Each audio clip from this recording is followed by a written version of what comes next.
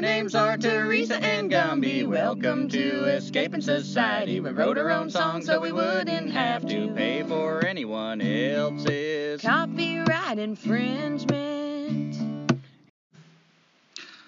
Welcome to Escaping Society, where we hope to share tips, explore topics, connect, provoke, offend, and question, all in the effort to rouse and bitch, mammy, backhand, bony knuckle, smack us all awake. Oh, God. Because we're late for school and being fucking stupid ain't nearly as cool as we keep pretending it is. Wow. I'm Gumby. I'm Teresa. And we are here in the lands of persistent rain, the noonday sun, and the world's oldest mountains. That's North Carolina for you colonizers. All hail the Galactic Empire! This is episode 62, Fire Trucks Given. And I dedicate this episode to Rage Against the Machine. Fuck you, I won't do what you tell me. Whoa. So, I'm going to jump right in there. Fuck getting old. Or as Mick Jagger more tastefully put it, what a drag it is getting old. Something new surely begins to happen around 40. Everything aches. I ache if I exercise. I ache if I don't exercise. I ache when weather happens. Any weather. And it moves around in my body like some alien larva waiting to hatch out. And why exercise anyway? Fat happens. My belly bloats after eating. My belly bloats like a third world child when I don't eat.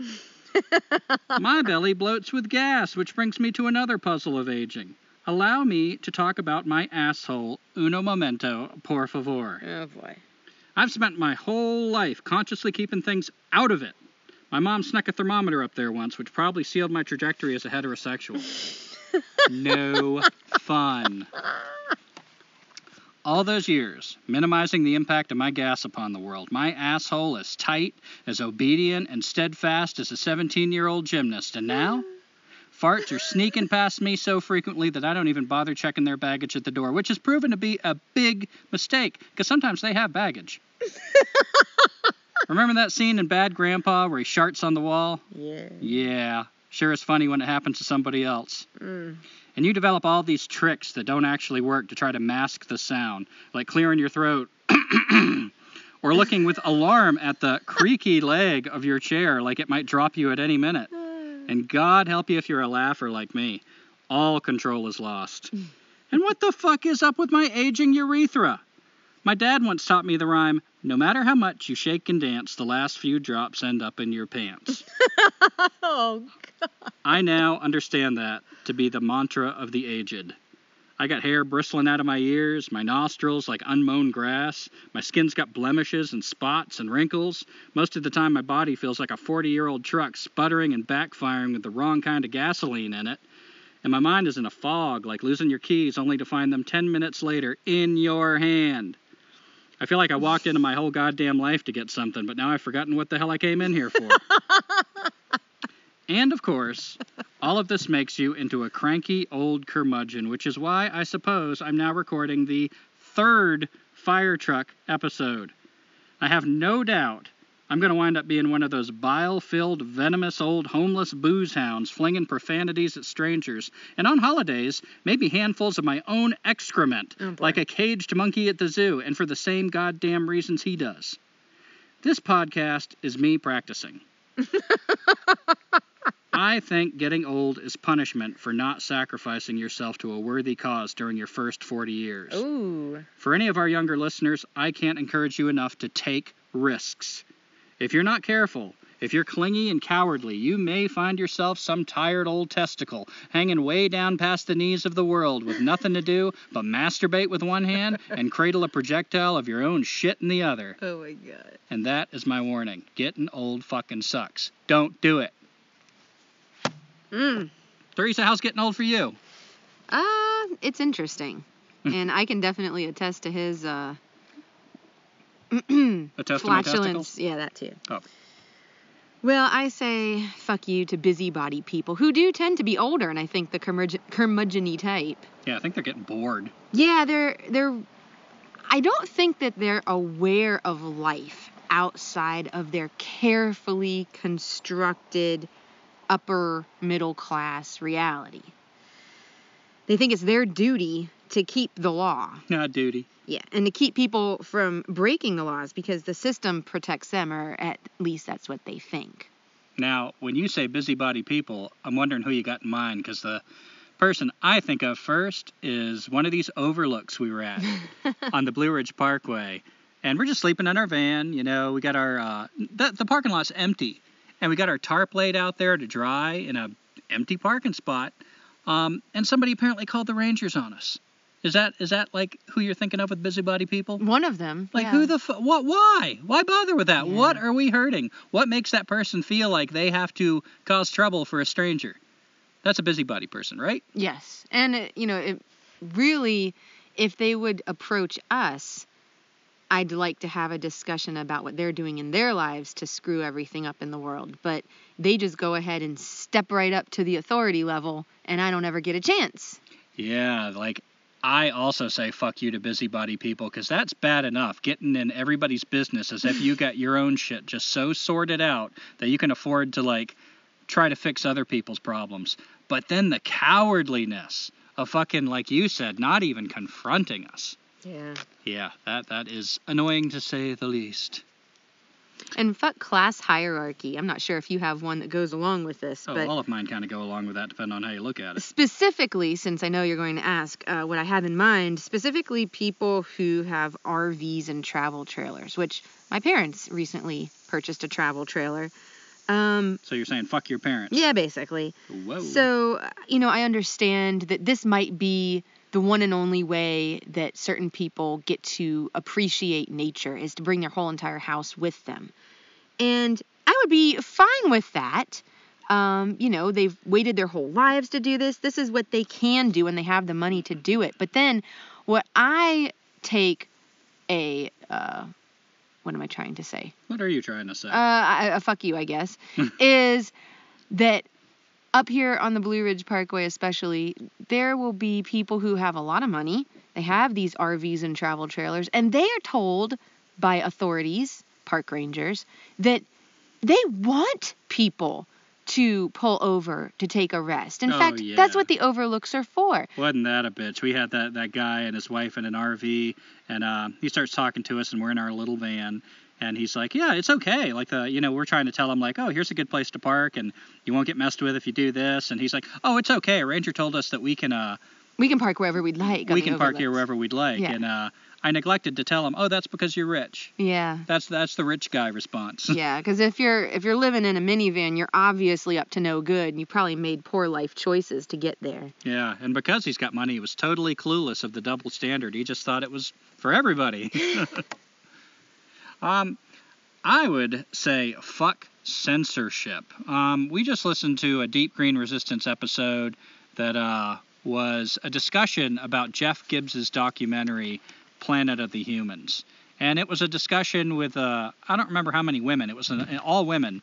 And I thought it started out kind of but some of the discussions, like, as they went on, got really interesting. I ended up enjoying it, and I recommend it. But fuck censorship, particularly of that documentary, Planet of the Humans. Maybe I shouldn't be, but I'm surprised at the heat with which the leftists, the environmentalists, the green energy group are attacking this movie. And if you haven't watched this movie yet, please watch it. It is such a good platform for discussion and thinking, even if you disagree with it. But yeah, I can see why it's such a threat to them, because one of the big attractions right now for the left side is if, you want the economy to improve, most people think Republican. That's how you improve the economy. They roll back regulations, people can make money, trickle down, all that crap. If you want to protect the environment, Democrat, left. These are the people that care about, like, regulating the environment, which never works. All these things that are supposed to save the earth in the longer term. So this movie just blew that shit out of the water, because their big platform is we get to keep on doing what we're doing. And this green energy, the solar panels, the windmills, etc., this movie just pulled the rug out from all those illusions. So I can see why they are so threatened, because if they don't have that, they don't really have much of a platform. And right on Michael Moore. Michael Moore, I've always liked his documentaries. I like his showmanship, but he leans a lot further left than I do. But man, with his last two documentaries, first Fahrenheit 11/9 I really enjoyed, and now Planet of the Humans, I am really rooting this guy on. I don't know which direction he's planning on going with all this, but he's a guy standing up with a lot of integrity, because he is taking some shit. I mean, he just took a stance that was in direct violation of a huge swath of his fan base. Mm-hmm. And I applaud him for that. Like, speaking truth to power, you know? I guess that's what he's doing. Fuck people ignoring the solutions implied by the questions we're asking and the truths we're learning, like the hoax of green energy, or the idea that there's some way to have electricity and all this technology whose benefits for our existence are debatable in themselves. You know, even if it wasn't causing all this pollution, even if, it was getting manufactured in some unimaginably clean way, it's still debatable whether all these hours in front of screens is good for us, what it does to our minds, what it does to our personalities, our socialization. Even if this stuff was working optimally with no dark side, fuck that. It's still a dangerous thing. And then you add in what brings it to us, that it's actually murdering the entire fucking planet to bring us this crap that isn't even good for us. Fuck that. And, people keep saying, like, including Jeff Gibbs, and I got a lot of respect for Jeff Gibbs, but, they kind of, and I think Daniel Quinn did this too, he kind of hedged right before being anti-civilization, before rolling with these thoughts to their logical conclusion, in my opinion. That's the way I interpret when I hear this. And to me, it's so obvious. It all leads to denouncing civilization, and we all know it. There's no other way of looking at this. When we look at what brings us electricity, when we look at that we've never needed it until so recently, when we look at all the technology and what that's doing to us, and also that we've never needed it until recently, and I say need with little quotey fingers, because do we need it now? Why do we suddenly need it? To me, it's kind of a simple equation that people don't like where it leads, so they act like, oh, I don't know what the answer is. I think we do. Civilization needs to stop. Yeah, I was going to say something really similar, which is fuck you to not knowing how or what to do next. And pretty much saying the same thing, it is hard to see when you're saturated in this society, when you're sucking at its teat. But what have you done to simplify? For example, your bills. Like, get rid of those things. Don't have bills if you can. Really try to get those out of your life. That way, if you are interested in having money, you can save more of it to see your way out. And see what you really need. And I think that's all I had. Well, I see the way people kind of skirt that issue is the way that they will point their finger at somebody who uses more, wastes more, has more. And because they're not that person, they feel like they are indeed downsizing. And Teresa and I play this game ourselves. We live in a van. Like, oh, you haven't moved into your minivan yet? But the more powerful place to be is to look at where you are and can you downsize more. Because obviously, as a whole, as a species, we're not doing nearly enough. And you've only got so much control over other people. If you're ready to go and start, like, fucking up people's shit, I don't know if that's effective or not. But if all you're doing is complaining and telling people what to do and you're, like, not making huge changes in your life, give me a fucking break. Fuck you. Writing books and having podcasts and not doing anything. Now, on the other hand, fuck this woke Olympics that's aggressively forcing new views on older views, often held by older people. No means no, you mind fuckers. For one thing, what's being called woke is as narrow and short-sighted and in-fucking sane as the existing views these damn fools imagine they're pitting themselves against.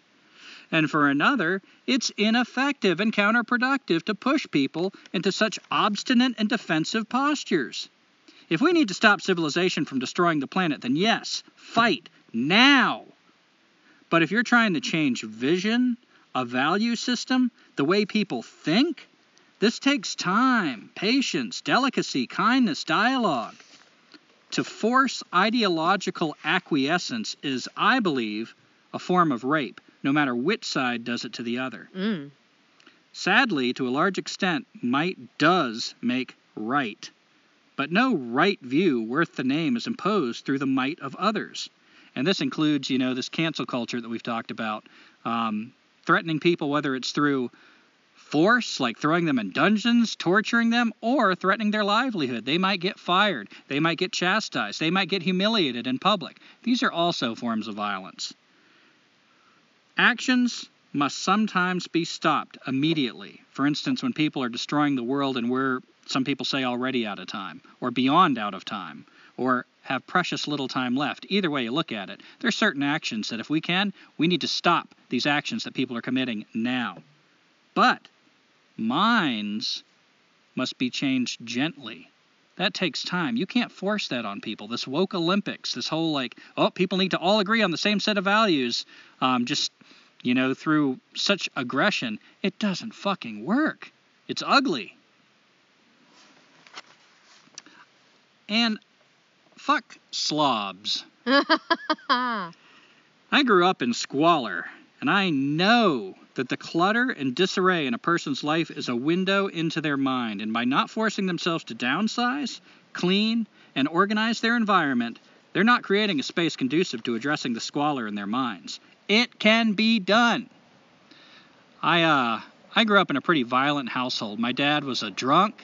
He was abusive towards my mom. My mom was barely holding her shit together. And as a result of all this chaos, the house was a pigsty. One of the threats my dad would level against my mom sometimes is he would call social services and have me taken away. And imagine what that does to a kid's psyche. I would be humiliated to have my friends over. Maybe that's one of the reasons I became such an outdoors guy. I didn't want to go to my room or in my house with my friends. We were going to go hang out outside. And it was such an obvious reflection of what was happening in our lives. It wasn't just a dirty house and a happy people. It was chaos, disarray in the minds of the people in this house, myself included. I still struggle with this myself, which is one reason it probably irritates me so much.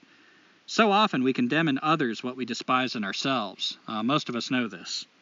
We see this damn apathy, this irresponsibility, this disgusting filth spilling out onto the poop trails and onto the free campsites along the Blue Ridge Parkway, ruining it for everybody. We just went to Pisgah National Forest, and one of the things we're doing this summer is we're going through the mountains and trying to really map all the free campsites. Because we figure if we keep moving around from free campsite to free campsite, we can stay pretty cool out in the woods for the summer. It's the perfect way for a van lifer to escape the heat. The campsites in Pisgah National Forest are all closed right now, and we thought it was because of the pandemic, so we're rolling our eyes and oh, Jesus. But it turns out it's because of these motherfuckers, the kind of slobs I'm talking about, trashing the sites. And we saw it ourselves. There's mattresses left out there. There's tents. Supposedly, we talked to one of these people, and they were, going around from campsite to campsite, sending their kid going around from campsite to campsite, supposedly to get gas to get home. They didn't have gas money. They took off, and they had gotten the best free campsite, number 1, the one right beside the river, the beautiful one that always gets recommended to everybody. They just set up a tent there, and we're never there, so nobody could use it. We were there a whole week, and that tent was there, almost completely unoccupied the whole time we were there. Now, how poor people can afford to get this shit and then leave it there? It's just slovenly. It's this mindset I'm talking about.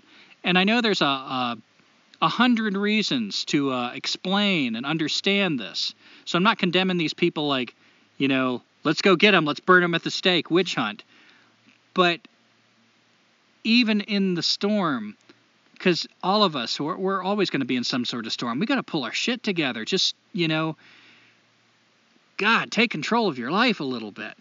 If it's so complicated, so overwhelming, you're letting it in. It's knocking on your door, all these products, this bullshit, and you open the door and let it in. You can also shove it right the fuck back out that door. Every overlook we go to, there's poop trails. which are nice because you got a little trail and you got privacy. But the people just leave their fucking toilet paper and tampons and all kinds of shit just laying there. It doesn't matter whether it's biodegradable or not. They can't even bother to throw leaves over it. What the fuck is wrong with people? Yeah, by the way, fuck those wet wipes for adults' butts. I'm not sure how our shits got to be so messy that we needed baby wipes for adults. I blame Mexican food. And getting old. Yeah, I mean, I've had these types of problems, but at the same time, like, I think I had some, like, wet wipes that we got out of the dumpster, like, at Hippie Christmas, like, unused, like a pack that someone had thrown away. I like the way you have to specify they were unused. Well, we were listening to that one podcast we did, and I was talking about getting things out of the dumpster, and you're like, oh, we just, like, rinse them off. Yeah. Wow, used wet wipes. That would be bag lady level 3. Yeah, that's expert level nasty. But yeah, just the fact that people, they don't take care of their bodies. They're not in tune enough with their bodies to be like, oh man, I need to go take a shit, and like have enough time to walk away from the trail and be able to bury their crap and bury their, wet wipes and everything. But then, not having the ability to even do that, just to like throw some leaves on top of your shit. And I guess, just nasty, messy people, stubborn people. We've talked a lot lately about being stubborn and just refusing to learn anything. Yeah, we've been wondering about like why this is, why people are so fucking nasty and ignorant. This is the information age, which has a big downside to it because we're overwhelmed by this information. But the good side is anything you want to learn, you can kind of find teachers like for free right online, a YouTube video or a article or something. People who have no idea how to shit in the woods, how to even like bury their toilet paper, I don't get. And I think it is obstinacy. I think a lot of times poor people, especially, although I don't know, Blue Ridge Parkway, I don't know that that's poor people. I think a lot of it, I don't know what it is, just obstinacy maybe that doesn't have to do with class at all. Just us as a people, as a culture, we feel like if there's anything worth knowing, we already fucking know it. And if there's anything worth learning, it's got to come from somebody with degrees on the wall and shit. And apparently people with degrees on the wall aren't teaching people how to use the potty like big boys and girls out in the woods. So whatever it is, it's just, I don't get it. I don't get how they can't learn something so simple that would make such a big difference, because I can't imagine they want to go out in the woods and see other people's piles of shit. On a similar note, fuck people who complain about the chore of doing the laundry. I wash my clothes in rivers now, which the way I do it is pretty easy, and, you could argue it doesn't get them that clean, but clean enough. What I found is if I string my clothes, usually one at a time, like I change one piece of clothing every day. So on average, I wear underwear, pants, shirt. I wear things 3 days in a row before it's turn to be washed again. And then I have that one thing to deal with. I wash it in a river in the fastest current I can find wherever we're at. And then the big thing, like if all I do is wash it and then it doesn't dry well, it stinks. It smells like mildew. It doesn't really get clean. But even if I wash it just a little bit, barely get it wet, and then put it in the sun, it smells like fresh air. The sun, the air is what really washes it, which is interesting.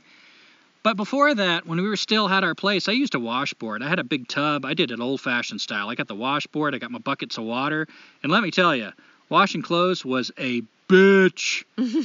I mean, I learned to enjoy it. I put a record player on, and I was outside, and, I can be pretty good at times of finding the silver lining of things. So I didn't curse it. I was choosing it.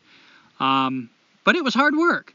And then I go over somebody's house, like even my mom. It's a rainy day. It's pouring rain. My clothes are piling up. I'm like, all right, I got to get these washed. The washboard isn't going to work right now. I don't even have a roof to be under for this thing.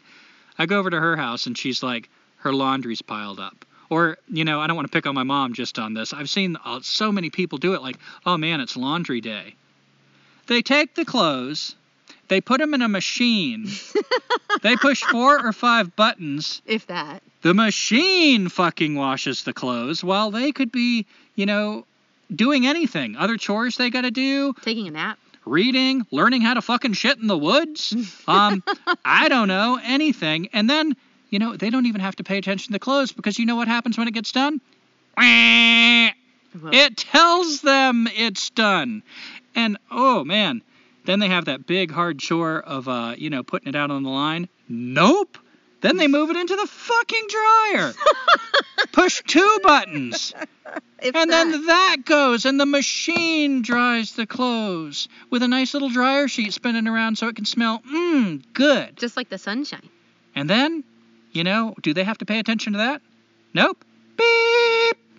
It tells them it's done. Where is the fucking chore? Doing your laundry is not a chore. Fuck anybody who uses machines and acts like doing their laundry was a chore. Like, ooh, I washed clothes today. Big fucking deal. There, I said it. Yeah. Yeah, there is that really difficult chore of taking them out of the dryer and, like, putting them somewhere. And I've known people that literally leave their clothes in the dryer. They don't even check to see if they've actually finished drying. They just leave them in there, and then when they need clothes, they just kind of reach in and take them out. And I was responsible, like, when I had my really bad depression, I did this. So I'm not taking that, lightly when I say it can sort of work, but it really gets to be complicated and messy and not that clean. So, yeah, I get what you're saying about the chore of having to take all of your many, many articles of clothing out of the dryer and putting them away. I might be a little prickly about this because I remember when I first started living on my own, my mom would come and visit me regularly, and she would take my clothes and wash them for me. And then she would come back, and this woman moved into my house, my teaching partner at the time, and she would make fun of me, like, your mom washes your clothes. And it would just drive me crazy because it's like she acted like it was such a big deal that she knew how to push buttons. And I was making my mom push buttons. Like, what is the big deal? So maybe I got a little history with that. Maybe. Well, I would dovetail that and just say, like, fuck no accountability. We're talking about messy campsites, messy homes, messy, laundry everywhere. The infantilizing of us, of humans in this culture. It's not even about having your own house. It's beyond, like, living with your parents. It's being aware. It's being responsible. And if you want to say woke or awake, whatever. Whatever. But it's become, like, 40-year-olds are considered, oh, you're young, oh, you'll learn. It's like, Jesus Christ, what have you been doing for 40 years? People used to get married, and it sounds strange, but people used to get married when they're like 12, 13, 14, because they kind of knew what life was about. You, like, eat, you shit in the woods, you clean yourself, you clean up your area.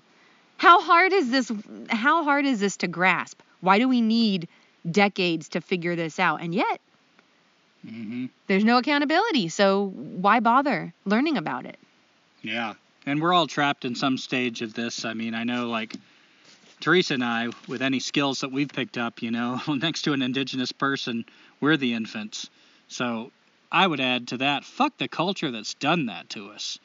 Fuck the culture that did that to our ancestors and passed these things down until we get more and more fucking helpless. Fuck the history of the space race. I've talked already about, like, how much I fucking hate the space program and particularly going to Mars. So I'm not going to spend a lot of time on this, but I just read a book that we got out of a little free library. Can't remember who wrote it, but it was called Laika's Window. Now, it was talking about the space race in particular, but experimental animals more generally. Laika was the first life form. She was a Soviet dog that the Soviets put in Sputnik 2. First, there's Sputnik 1, the first spaceship in orbit, unmanned, and then Sputnik 2, because we want to see what it's like to get people up there, living beings, so they stick a dog in there. Now, why a dog? Well, the Soviets in particular have a history of a close relationship with dogs, including experimentation on them. Think of Pavlov's dogs. There was even this video that came out in 1940 that I was reading about in this book of this guy that did these fucking horrific experiments on dogs. One of the things that stood out in my head was he decapitated a dog and hooked it up to this machine he had that, like, artificially pumped blood into the dog's decapitated fucking head. And apparently, I haven't tried to look this up yet, but it might be findable online. I don't know. But it was a video from Russia in the 1940s. And the decapitated dog's head, he demonstrated how he could move his hands and the eyes would blink, how they could rub lemon juice on the lips of this dog and it would lick its lips. Decapitated. A decapitated dog's head. How it would respond to so sounds, to sights. What kind of fucking people does shit like this? You know, this is science. And so, anyway, this is the lineage that led to Laika. Now, most of us have heard about the space race, the Soviets getting up there first, yada, yada, yada. Some of us have heard about the dog up there and even know her name, Laika. I bet a lot fewer of you know that they did surgery on her to take her carotid artery and pull it to the surface of her skin under a flap that they created so she could be hooked up to sensors. They could monitor her up there. And I bet a lot fewer of you know that she was put in this capsule for 3 days. She couldn't move. There was no room in there. 3 days she sat in this capsule before launch. And she was severely dehydrated when they finally launched her up there. They had no plans to bring her back. They didn't have that technology at the time, and they were trying to beat the anniversary of the Bolshevik Revolution to kind of make it a big celebration and, of course, beat the Americans into space. So they put her up there, and the orbit that they had planned, when things go in orbit around the Earth, it's like a big elliptical. I forget the names of these things, but like there's a point where it's closest to the Earth, a point where it's furthest away from the Earth. It's like a big egg. It doesn't go in a smooth circle around the Earth. So they thought she would be in the shade quite a bit and last a while up there. Well, it turned out she wasn't. She was in the sun a lot more than they planned. Oh, my God. And when you don't have an atmosphere over you, that fucking sun is hot. So basically... And dogs don't sweat. They don't sweat. So basically, you know, there was grainy video that they watched, and it seemed like she was getting agitated, started panting, started barking, all the signs a dog shows of intense stress. She was cooked alive up there. And it was saying in the book how veterinarians will tell you this is one of the most painful ways for a dog to die, to be overheated. It's a slow, painful death. So she died up there, and then, you know, a while later, the satellite comes crashing, Earth burns up, she's already dead. The Americans were quick to condemn the Soviets for this cruelty. But let's look at what the fucking Americans did. All records show that the Soviets actually really cared about these dogs. The scientists, as they always seem to do, did horrific things because they thought it was justified. But right up until that point, they would train their dogs, their space dogs, with rewards. And they were picking up mongrels. They didn't want purebreds. They were picking up, one day they picked up to 60 dogs to experiment with in the space program. Because the mongrels, the mutts, were known to be tougher. They figured if they could survive the Soviet winters on the streets like they did, they stood a pretty good damn chance of being up in space, and they tended to be smarter than the purebreds. Wow. Which I think is a pretty powerful lesson in general. So the Americans are condemning the Soviets for this shit. And the Americans start experimenting on chimps. They figure chimps, even though they're much more expensive to come by than dogs, are closer to humans. So whatever a chimp can stand, whatever it can do, that's a pretty good sign of what a human can stand. Now, while they're doing this with chimps, it turns out that they're getting flooded with letters of people saying, put me there instead. I will be your experimental animal. I can't see the justice in doing this to an innocent animal. That chimp never did anything to anybody. I'll go. I'll sign whatever forms. I don't care. I don't care. If I die doing it, I'm willing to do that. Even prisoners on death row were sending them letters saying, what the fuck? You're just wasting taxpayer money. My life is over. I'm sitting here in a cage getting free food. Send me. Prisoners were wanting to take the place of these monkeys. Because they said that the monkeys didn't do anything wrong. Let them live their lives. Yeah, I did something wrong. I'm taking responsibility. I fucked up, and that's why I'm here in this cage. That monkey didn't do anything wrong. I'm talking multiple prisoners. The Air Force turned them down. Sent their first chimp into space. His name was Ham. He went, through orbit and everything. It's, the G-force going up there, increases your body sometimes up to 10 times. It's a horrific experience. And when they brought him back down, which they did, and successfully brought him out. There was this photograph that circulated in all the papers of this general or somebody shaking hands with the smiling chimp. Well, Jane Goodall later, the chimp expert, was to look at this photograph and said she had never seen more fear on a primate's face in her life. That is what we interpret as a smile was terror. This chimp was scared shitless. The next chimp they sent up there, his name was Enos, and they called him Enos the Penis. But he was known to play with himself, which is why he got the nickname. But the way they would train him, they wanted to see for this next experiment if a astronaut could keep his wherewithal, his mental capacity, and operate levers, operate machinery. So they gave him these 3 levers, with different lights, like you're never supposed to pull this one. You pull this one when the light comes on, and every now and then you pull this one. And they attached shock pads to his feet. So anytime he made a wrong error, it would zap him. It would electrocute him. So they sent him up with these levers. He gets in space, and guess what? The fucking shock pads malfunction. Oh my God. So they start zapping him over and over and over. And poor Enos, he's doing the only thing he's ever known to do that stops the electric shocks, working the levers. He's working them faster and faster. He's not doing anything wrong. He's doing them perfect. But the shocks keep coming. He's floating around this cold space after this horrifying trip up there, getting shocked. They also didn't want him playing with himself up there. It wouldn't jeopardize the mission. They just found it distasteful. They didn't want their space monkey playing with himself. So they stuck a catheter inside of him. And this catheter had water, a water balloon basically in his bladder, thinking it would be impossible for him to pull it out. Well, as he's getting shocked and stressed out, he reaches down and, judge it all you want, laugh at it all you want. But this monkey, when he gets stressed, plays with himself. So he pulls this catheter out, which must have been excruciatingly painful. God. But the good news is they brought him home alive, so we learned about space. And they're talking about, when they're teaching us all this fucking bullshit about Tang and dehydrated ice cream and the words of the first man on the moon. I never heard any of this shit about the animals because that's not the narrative we want to hear or they want us to know. They want us to get on board with this bullshit because it's going to lead to Star Trek. And then we can unite all the different alien species in the galaxy under our federation and the empire can grow. Fuck the space race. And a special fuck you to that author, because as Gumby's reading this book, he was like kind of sharing different passages with me, and all I could do was take them out of context because I wasn't reading the whole book with him. And I thought at first that the author was making a point of like, let's stop all of this abuse on animals. And then come to find out that his wrap up at the end of his book talks about like how, it was necessary to use all of these beings in experiments so that we could get to the threshold of maybe one day colonizing Mars. Fuck that guy.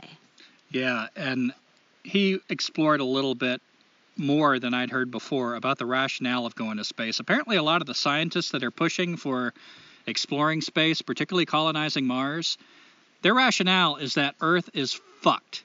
No matter how you crunch the numbers, no matter how you look at it, Earth is already dead. It's a corpse whose heart is still barely beating. And our only chance is to leave the Earth. Now, what pisses me off about this is this underlying narrative seems to almost suggest that it's the Earth's fault. The Earth somehow failed us. And if we're to survive this failing machine, this planet, then we need to transcend it. Never once do these fucking genius scientists question our way of life. That we, if they're trying so hard to get to do something impossible, to get to Mars, why can't we fucking give up the way we're living that's murdering the planet right now? Because that would require us giving up science, and science would never allow science to die. And that lifestyle has been tried and tested for I don't know how many times longer than our own culture. It works. It served people. It worked over and over and over. It worked. Mars? That's a fucking crazy idea. That's never worked yet. And God, I hope it doesn't work. Because if we don't change the thing that killed the planet, what the fuck are we doing up there? I mean, and fuck all the people who listen to those goddamn scientists. wake the fuck up. This is my woke Olympics. Wake the fuck up. It's us that's murdering the planet, and I, for one, am not giving up on this planet. I've seen on small scales how the planet can fucking heal. I don't doubt for a minute that if we stop, the planet's going to rebound. Will it be what it was before? Of course not. It's never been what it was before. Every ice age, every glacier, every volcano, every meteor impact, it always changes. It's what it does. It doesn't mean it's dying. It means it's changing. And if we quit fucking murdering the Earth, I have absolute faith the Earth can heal. Fuck the scientists. I think they're feeding us all this bad news, once again, to lead us down a certain road with vested interest. And I would like to, again, dovetail that by saying, fuck you to people that say save the Earth or save the planet. It's not that I hate the Earth and I hate this planet. I love it. I just feel like maybe we're not saying what we mean. Maybe we're really meaning like save the species of Earth or save humans in particular, or maybe some people are thinking save our way of life, which is detrimental to so many other species. But I personally think that the Earth, this rock, is going to be fine because, Gumby, you even said the ability for the Earth the ability for the Earth to heal is miraculous. I don't know if humans are going to be able to last. And I understand that might be why, crazy motherfuckers are thinking that we should go to Mars. But I think that by saying save the planet or save the Earth, it's so, what's that word? Anthropocentric? Anthropocentric, yeah. Mm-hmm. Yeah, and I want to say, like, we're up here on the Blue Ridge Parkway, and, like, people love taking their motorcycles up in the mountains. Rolling thunder. So, fuck bikers. I'm reminded of that South Park episode, and those fat old bikers in that episode, so desperate for attention, so convinced that everyone must be impressed by how cool they are. Remember that? They, like, got their bikes taken away or something, and so they're still walking around going... I see hordes of man-children who have either spent their lives fucking poor people or licking the balls of the rich to save up enough money to fulfill their juvenile white trash dream of owning an expensive, dangerous, obnoxious toy. Once, perhaps, it was a symbol of freedom and rebellion.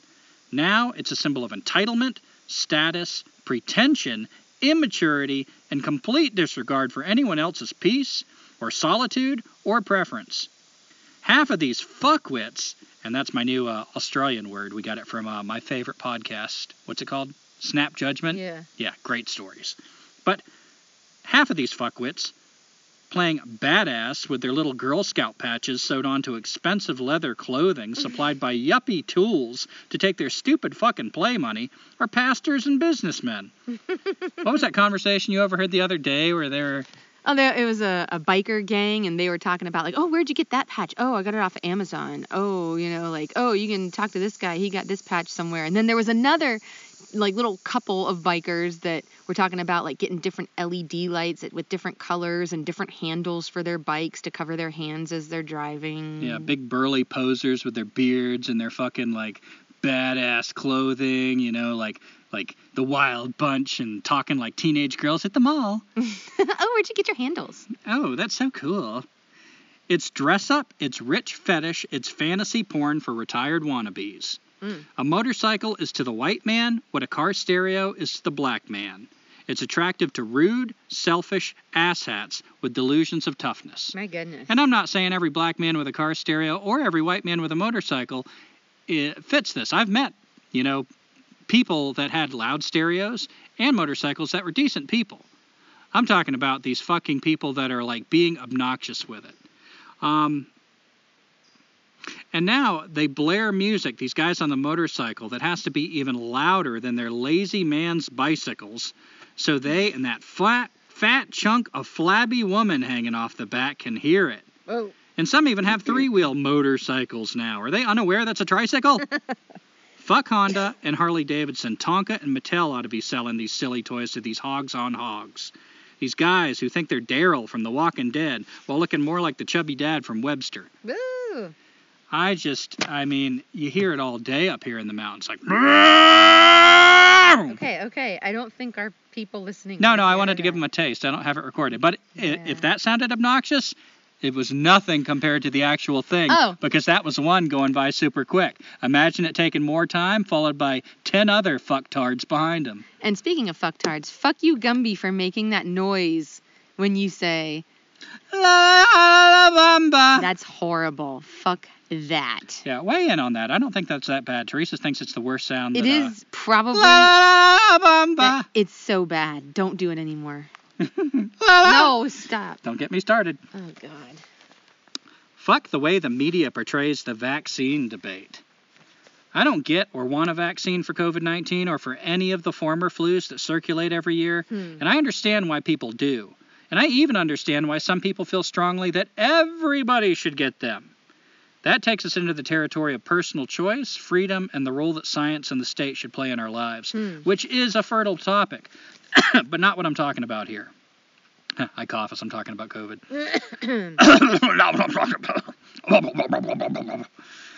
I'm pissed that the arguments against them are ignored, glossed over, that they don't even really get to be heard on mainstream media. They'll bring up conspiracy theorists, distrust of the government, but never go very deep into where this mistrust might come from. Facts about MKUltra, or the CIA conducting biological experiments on American cities, or the number of chemicals fed into our air, our water, our food, our products, and the effects these chemicals are having on us. People are not crazy to mistrust the researchers in white coats in our society. If anything, I might say the reverse is true. The media will interview some blubbering dope who don't believe vaccines work, calmly answered by a rational-sounding doctor in a soothing sweater, but never an articulate philosopher bringing up overpopulation, industrial society, and the bigger picture of what life, death, and health even means in this context. A supposedly natural virus attacking the one species posing the biggest threat to all known life. A species who shows no intention of stopping itself. Who is the sickness? Who is the cure? The media will patronizingly mention people's religious reasons for not wanting the vaccine without ever suggesting the possibly even more blind faith we're all taught to hold unquestioningly in the advances of civilization. A civilization always trying to fix a problem that it itself has caused. Like the over-sanitization that has weakened our bodies. The mutated viruses themselves caused by civilization's close proximity to its unnaturally captive and objectified animals. Or the nanotechnology worked on by this same civilization and the vested military, who has already shown again and again its willingness to do anything to maintain its control. I just get so disgusted when vaccines get brought up on the radio or on TV because there is some really good arguments against vaccines, and they don't have to accept the arguments, but they don't even share them. And to me, that's a disgusting... I mean, what's the media for, if not to give us news? They're thinking for us. They're shielding us from certain ideas because they want us to reach the conclusions they've already assigned for us. That should trouble everybody. I mean, if you want to use your own fucking brain and understand the sides and then decide to get a vaccine, right on. But do you want to be led there? Do you want to be kept in ignorance? Do you want to be led there like a fucking sheep by the nose? I mean, ugh. Ugh. And fuck as a song lyric. This reminds me of that nonsense prole feed put out by the Versificator in 1984. If you got nothing better to say than maybe songwriting isn't the career for you. Might I suggest a career in low-budget porn or perhaps running for president? Ooh. It sounds like some dumb motherfucker trying to get jiggy with a bowel movement to me. Ooh. I just hate that. I hate it when I hear a song and goes, Pet peeve. My goodness. Okay, Stop. Don't do that. Don't do that anymore. All right. It reminds me of some songs that have a lyric like, I don't know what to say. That was the precursor to Like what? Searching for something to say. Da-da-da-da-dun-dun. What is that song even about? I don't know. I wish this song was about something. Da-da-da-da-dun-dun. Fuck people showing up at inopportune times, like when I'm trying to scrub my ass in the river. Oh man, yeah.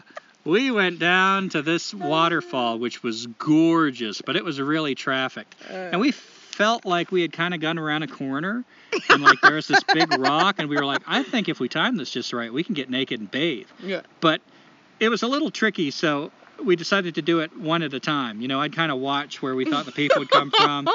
Teresa got down there to get naked. Turns out that the trail that everybody's walking is right on the other side of that rock. On the other side of the river. And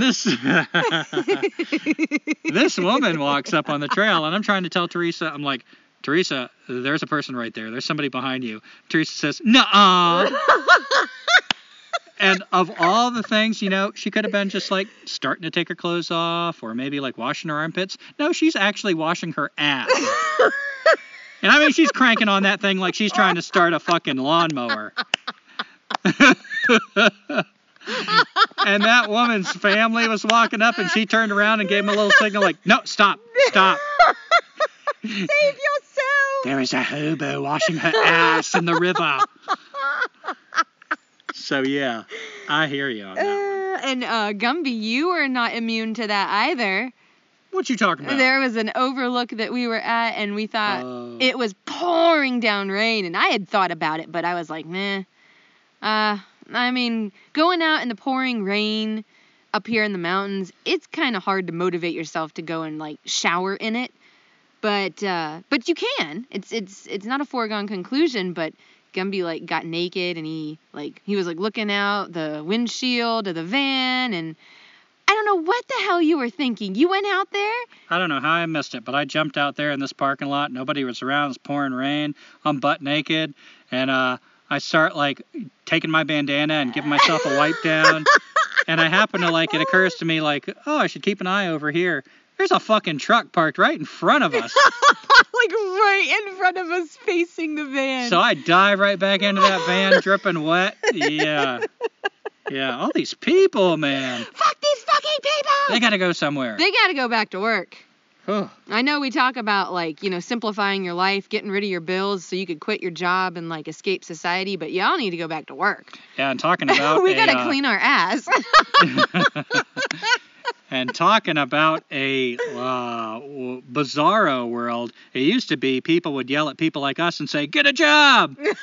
And now we're looking at all these motherfuckers everywhere, and we're wanting to yell, go back to work! Get a fucking job! But that's our life.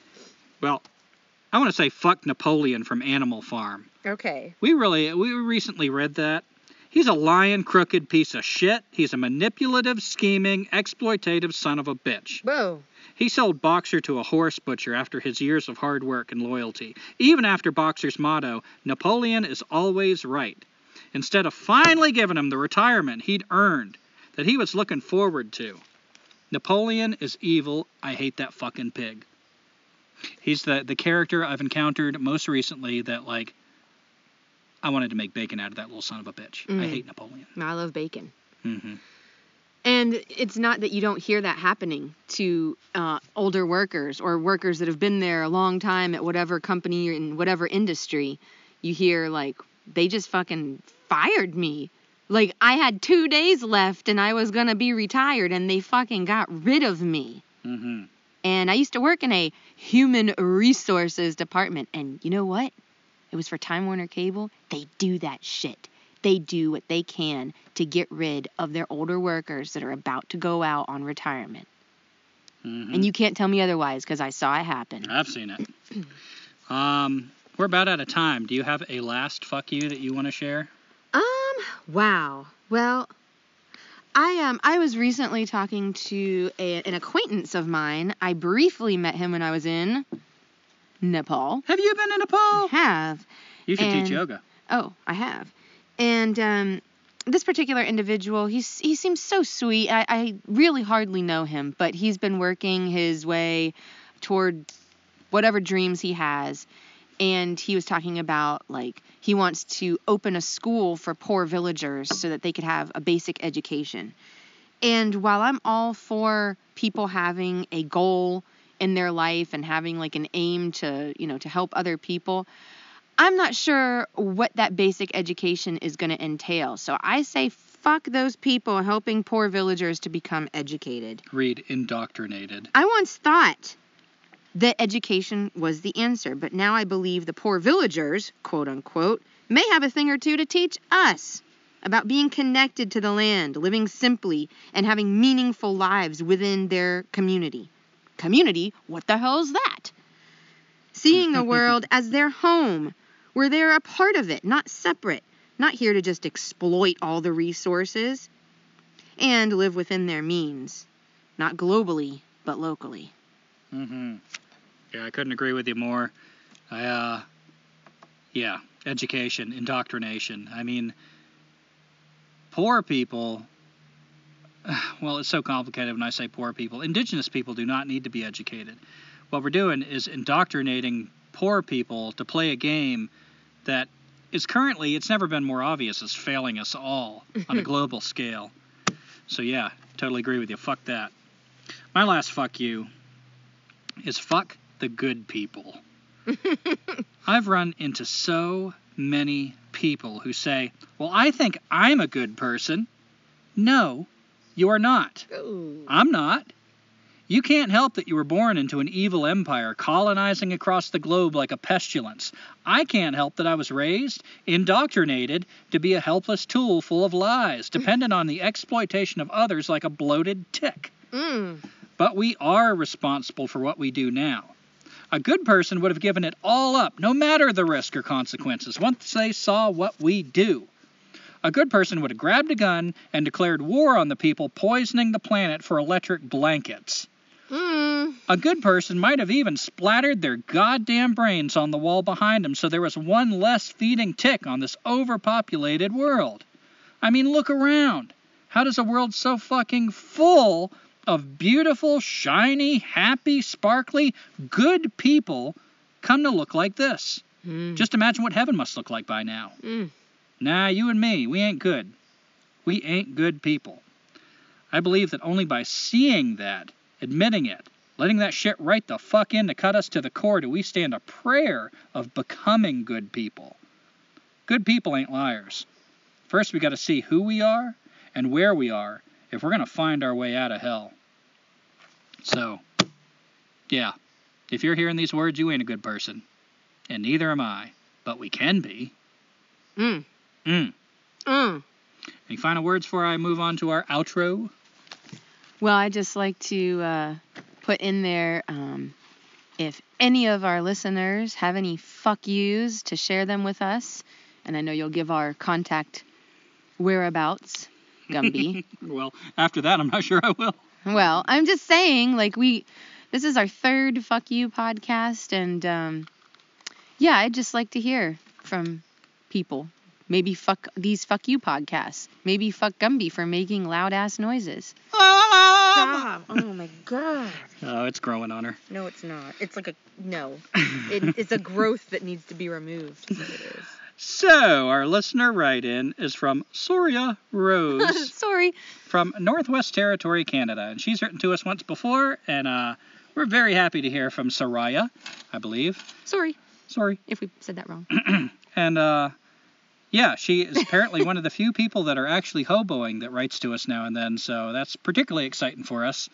So, Soraya Rose, I'm going to try to read your message in the best Canadian accent I know how, so... Sorry. Sorry. Sorry. All right, I think I'm ready. Are you tuned? Hello, had to write again, just to say, honestly, fuck your podcast, sorry. In the nicest possible way, like... Fuck your podcast, sorry. After that episode, Robin the Hood, I had to write, that shit had me tearing up and yelling and ready to rise. Sorry. Very powerful messages you're sharing, Keep up the good work. Love the Peace Pilgrim episode. Hoping you'll do more on inspiring creatures and more to help more of us humans shed our programmed idiocy. Sorry. Also, would be cool to hear y'all have a guest, eh? But I imagine it's difficult to find. Entice another kindred spirit to lean into your iPad with you. At a park. My favorite part. You're starting to sound like that Scottish guy on The Simpsons. They got Irish people in Canada. You shut up. My favorite part of your podcast, the obnoxiously loud harmonica instrumentals. Sorry. I cringe so hard, but it always a real eye-opener. Draws me right in somehow. Oh, God. Love from Northwest Territory, Canada, eh? And fellow hobo. Sorry, a rose. Sorry, Rose, you let us know if we nailed it. I think we did. It's probably like hearing her own recorded voice, like, played back to her. That was probably an eerie moment for you. Share it with your friends. But to address your, Fuck you. Your fuck you, like, fuck you too, Soraya Rose, and much love. Sorry. We really appreciate that message. Yeah, Robin the Hood, we enjoyed that one too, and I believe Teresa Peace Pilgrim was one of your favorites, if not your favorite. Yeah.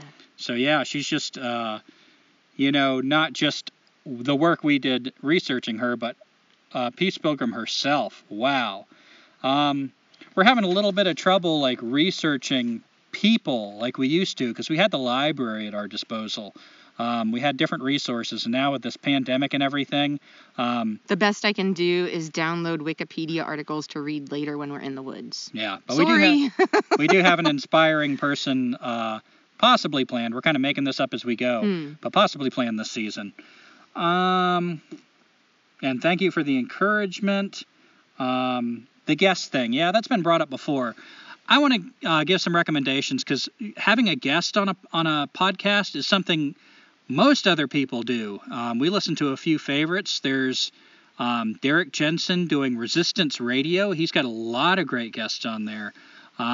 There is Deep Green Resistance, who has a lot of great guest interviews. And also Ground Shots with Kelly, do you know her name? Moody? Or maybe Moody. She always says, hi, hey y'all. Hey y'all, this is Kelly. Hey y'all, this is Kelly. But she has some really interesting guests on there. We aren't really set up to have guests. We thought about it in the beginning, and I'm not saying, like, Soraya Rose, if you ever want to come down here and you're doing the hobo thing, we'll interview you. But or if we go up to Northwest Territory. Yeah, if we find ourselves up there. But to try to make it happen, there's just so many moving parts with us living in our van. And we stink. And we stink. And Teresa stinks. And she's got flatulence. She's getting old.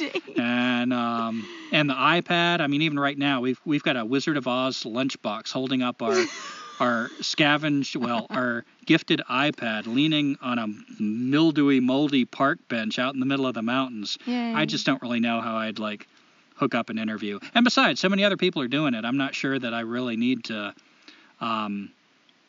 put my energy into that. I don't know what we're creating. We're kind of trying to figure that out season after season ourselves. But I do know it's unique, because I've never heard anything like us. I'd like to think that we are the inspiration for many of our favorite podcasts. I think they're like, Derek Jensen's probably listening to us right now. Yeah, I'm pretty sure he is. He doesn't want to admit it, because he's a famous author and everything, but we know you're fucking listening. We appreciate all the comments that are written in, because, if there are thoughts that you want to have shared, we would like to read those. And there was a way, I'm not even sure if it is still available on Anchor, because this is how we post our podcast on anchor.fm, I think. But there was a way for people to record messages, and I would, like, just as our technology person that doesn't know what the hell I'm doing, it'd be interesting to see if there was a file that we could, like, add to our podcast at some point in the future of someone talking, but I don't know. Yeah, we'll continue to look into that, because, we would be interested in that ourselves. But until then, we're doing our own unique thing, and it might be uniquely bad, but it's unique nonetheless. Oh, it's bad. And and I am so happy to hear that my obnoxious harmonica playing is one of your favorite parts. So the part that's going to come after this episode we dedicate to you, Soraya Rose. This obnoxious one is for you. Ugh. So if you have any questions or comments, please visit our website, www.escapingsociety.weebly.com. We also have a Facebook page found at Escaping Society. We have a YouTube channel that can be accessed through our website. And we've been putting a lot of new videos up there, so if you're trying to learn new plants, mushrooms, any skills that we can do, we share those as videos. And you can keep up with the length of my hair on the Facebook page. Oh, indeed, yeah. Teresa's gone through, what was it, Alpha from Walking Dead, and then Little Japanese Boy, and then Zoolander, I believe. No, David Bowie, Zoolander, a really brief stint through Alfalfa. Now she's gone on to Wolverine, so it's been an interesting thing. Whoa, don't flash that thing at me. And we have a donate button on our website, so if you have money to share, we're always happy to take a donation. Like so many other people, we're not finding gigs, we're not finding work. We're going to run out of our money soon, so we don't know what's going to come next. Pilgrimage. But if you find yourself being able to work from home or something, and that's not a stress for you, we do appreciate donations. And if you don't have money to share, send us a message. That's another way that you can support our podcast. Challenge us, disagree with us, don't be scared. Just anything. We love hearing from people. And we will promise to do the best accent we can with wherever you're from. I'm really looking forward to somebody from like Louisiana or something. Like vacation country. But anyway, yeah, and if you know of any gigs, turn us on to that too, any short-term work. But I guess that's it for us. Do you have anything else to say? Thanks for listening. Yep, bye.